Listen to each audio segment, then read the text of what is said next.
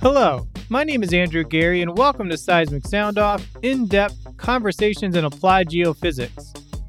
In this episode, I speak with Marguerite Melinda and Tiziana Vannorio on utilizing rock physics and geophysics to decarbonize the future.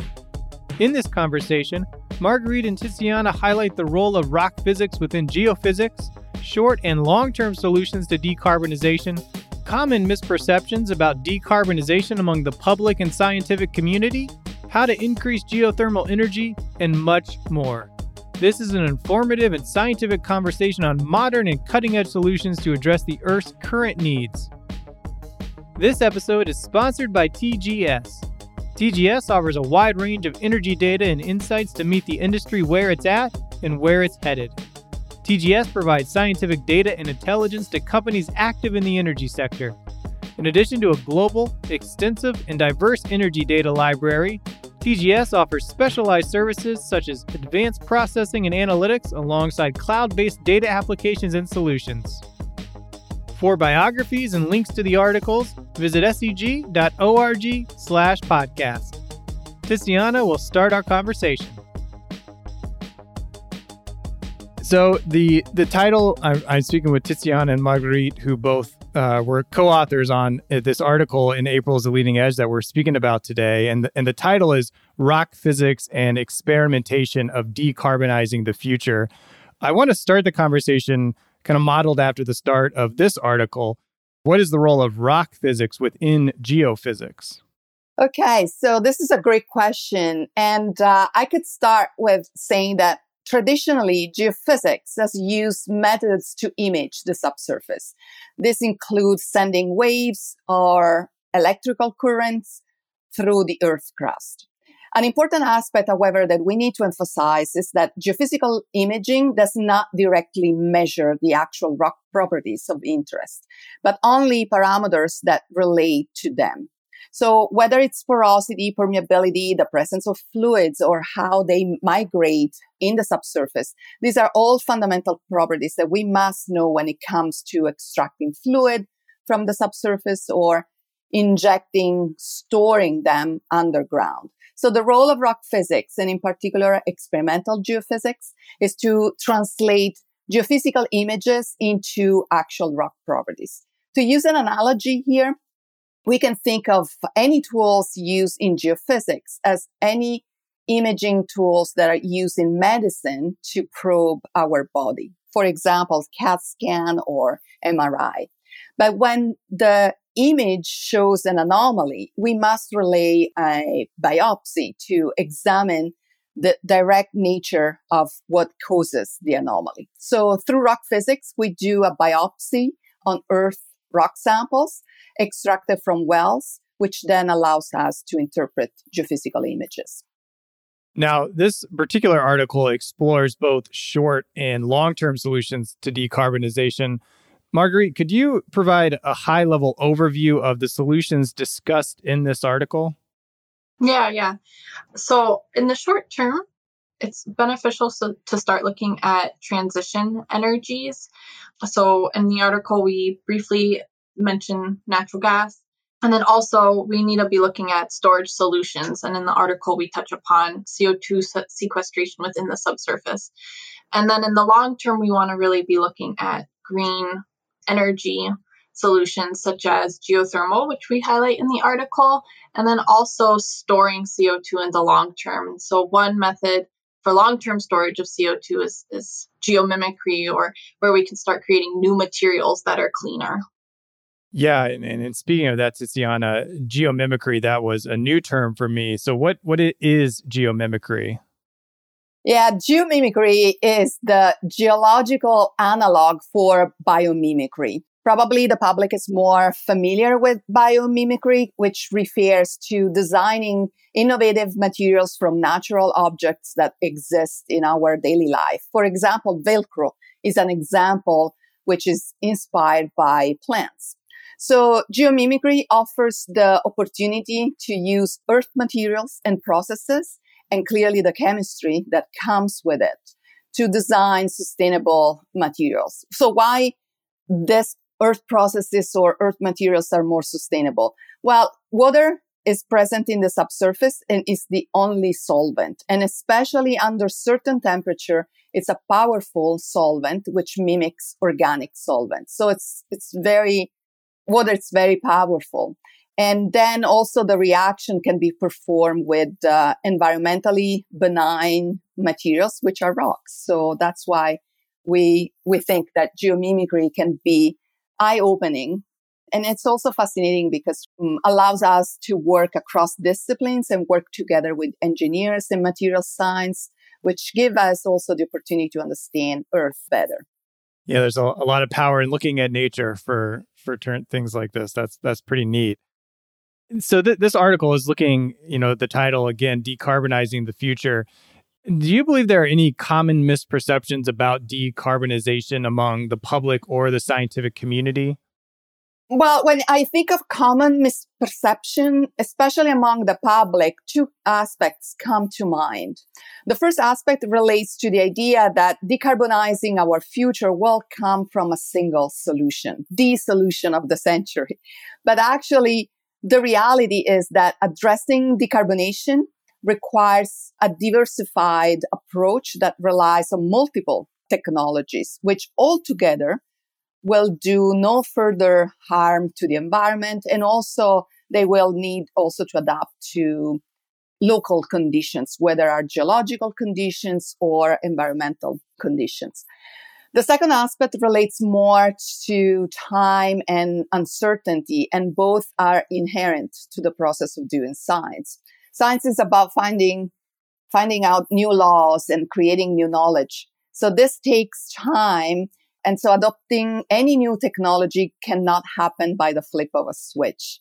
That would be really counterproductive because we do science and we discover new things, but there is always uncertainty that is associated to that. And uncertainty really stems from what we do not understand yet, which then lays the foundation for new research.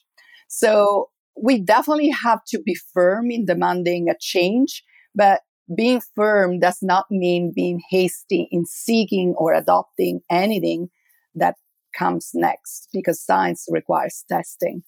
Yeah, kind of speaking of adopting new things, I think a lot of people are familiar with geothermal energy or the idea of it and how it might work, but I was pretty surprised to learn that it currently accounts for less than 1% of the electricity production in the U.S. Why, Marguerite, do you think that is such a low number currently? Yeah, so right now, most of the current geothermal power systems, they exploit resources that are really they have heat and water that can flow through and rock permeability that allows for the energy extraction. And that's really implemented in quite shallow reservoirs. And there are certain states within the US that have really put more effort into their geothermal output, but it's still quite a low amount of output that we can get. There's definitely a lot more potential in deeper and hotter resources in the subsurface. So they need to be able to tap into that deeper part in the subsurface. Yeah. So they need to be able to go. So there are definitely deeper, hotter rocks. However, within these reservoirs, we might not necessarily have the rock permeability needed to flow fluids through and circulate fluids to heat up and to extract. And so that means that we have to be able to go into those deeper reservoirs and create permeable pathways to then cycle the fluid. And I think that leads to where the real potential is for geothermal energy especially within the United States. I know at Newberry Field, that's a potential field for enhanced geothermal. There are a few sites in Utah as well to really tap into this potential. Well, Tiziana, you spoke at the top here. This is about experimentation.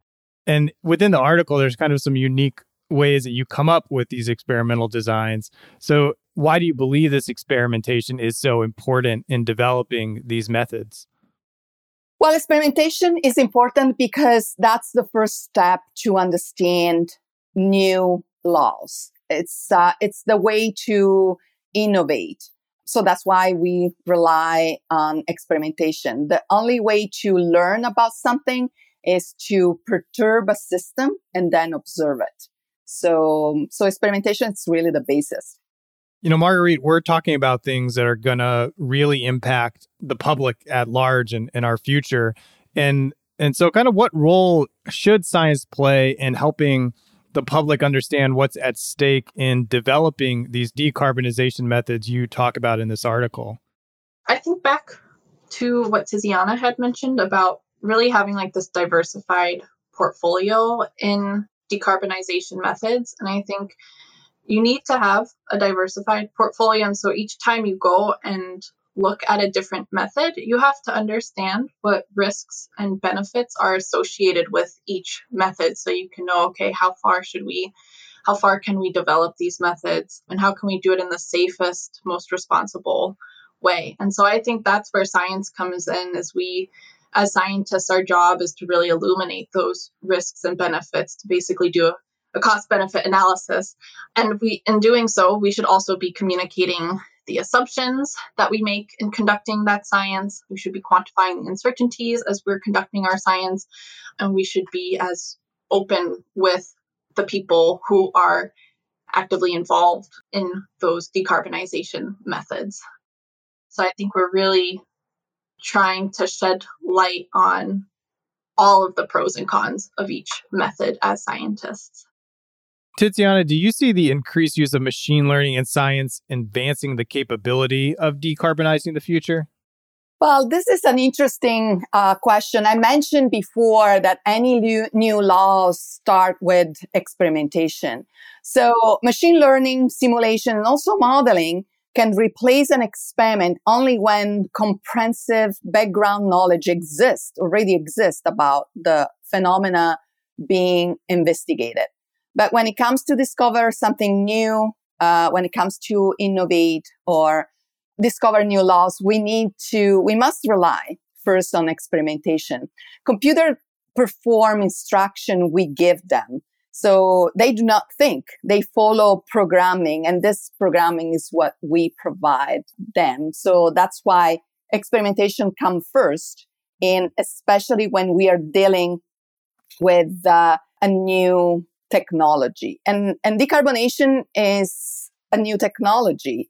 Cutting down on greenhouse gas emissions involve not only rethinking our energy landscape so we can emit less CO2, but also involves studying how to reuse and chemically stabilize CO2 in new environments, whether it's the subsurface or new materials. So this is the reason why we have to rely on experimentation and to understand how chemistry affects physics and mechanics. If we store something new in the subsurface, or we use something new like CO2 to make new materials, we want to make sure that the new system that we have perturbed or created is physically and mechanically stable. Marguerite mentioned earlier that we're kind of at the forefront of understanding and moving forward on geothermal energy. Tiziana, would you say we're kind of there with machine learning as well, like not quite ready to use machine learning to its full potential in this space? We are there, but machine learning can be, as I mentioned earlier, machine learning can be truly powerful as long as we know the laws and what we are dealing with. To just use an example, machine learning is being heavily used by many retailers to study our watching or reading habits. They collect data, which then it's used to predict and offer us, the consumer, what we might want to watch or read next. But the key question here is whether the most meaningful prediction is the one that perfectly fits into an established pattern of watching or reading habits, or the one that results from a fortuitous finding which came out just by carefully searching. I'm sure there are books or movies out there that I might like, but I simply have never been exposed to. So I like to think of human brain as a complex system, as much complex as rocks. So searching experimentation challenges us to look at the world in a different way. And this fortuitous finding is called discovery. So that's why experimentation needs to come before machine learning. Machine learning is a great tool. It shows great potential as long as we know what we are dealing with. Yeah, this is for both of you. What method or which method or technique for decarbonization are you most excited to experiment and test? I'm very excited to learn more about the enhanced geothermal methods. There's so much that we don't necessarily know about how different, rock lithologies might impact our stimulation methods in the subsurface. There's so much we don't know about how different temperature gradients or how many numbers of stimulation cycles might be most effective, and like how we do it safely and responsibly. And so that is something that I'm interested to explore more of. I'm excited about all of these technologies. As I mentioned at the very beginning, we need to have a diversified portfolio. So I'm leading my group and thinking that clearly each of the students of my group will innovate and will contribute to decarbonization. I'm particularly interested and excited about geomimicry, of course, because it's very new, but most importantly, because, as I mentioned earlier, it gives us the opportunity to work with colleagues from different disciplines. And so I think it's really the interdisciplinary aspects that can also help us to create new knowledge. Well, you both are on the forefront of some very exciting science, and this is a fascinating article with some essential and important ramifications for the future. And I kind of want to end on this last more general question to help the audience that they always like hearing from people like yourselves. What is one piece of advice you would offer someone looking to succeed as a scientist? Yeah, I was just going to say, always stay curious and always stay motivated, because sometimes you don't know exactly what you're looking for. And so you just have to continue to have this curiosity in you, and you have to have the drive and determination to keep moving forward with that curiosity. And I think if you just kind of keep that out and just knowing everything will be okay. Like sometimes we get into these crazy scientific projects and you get results that might really surprise you, and you're kind of like, okay, what does this mean? Where do I take this? And so, like I said, just taking that curiosity and continuing to move forward and knowing that everything will be okay. Science is science, and it has its own answer. So well, the answer that Margaret provided is a great answer. I think that people doing science and doing research must be curious and must be motivated.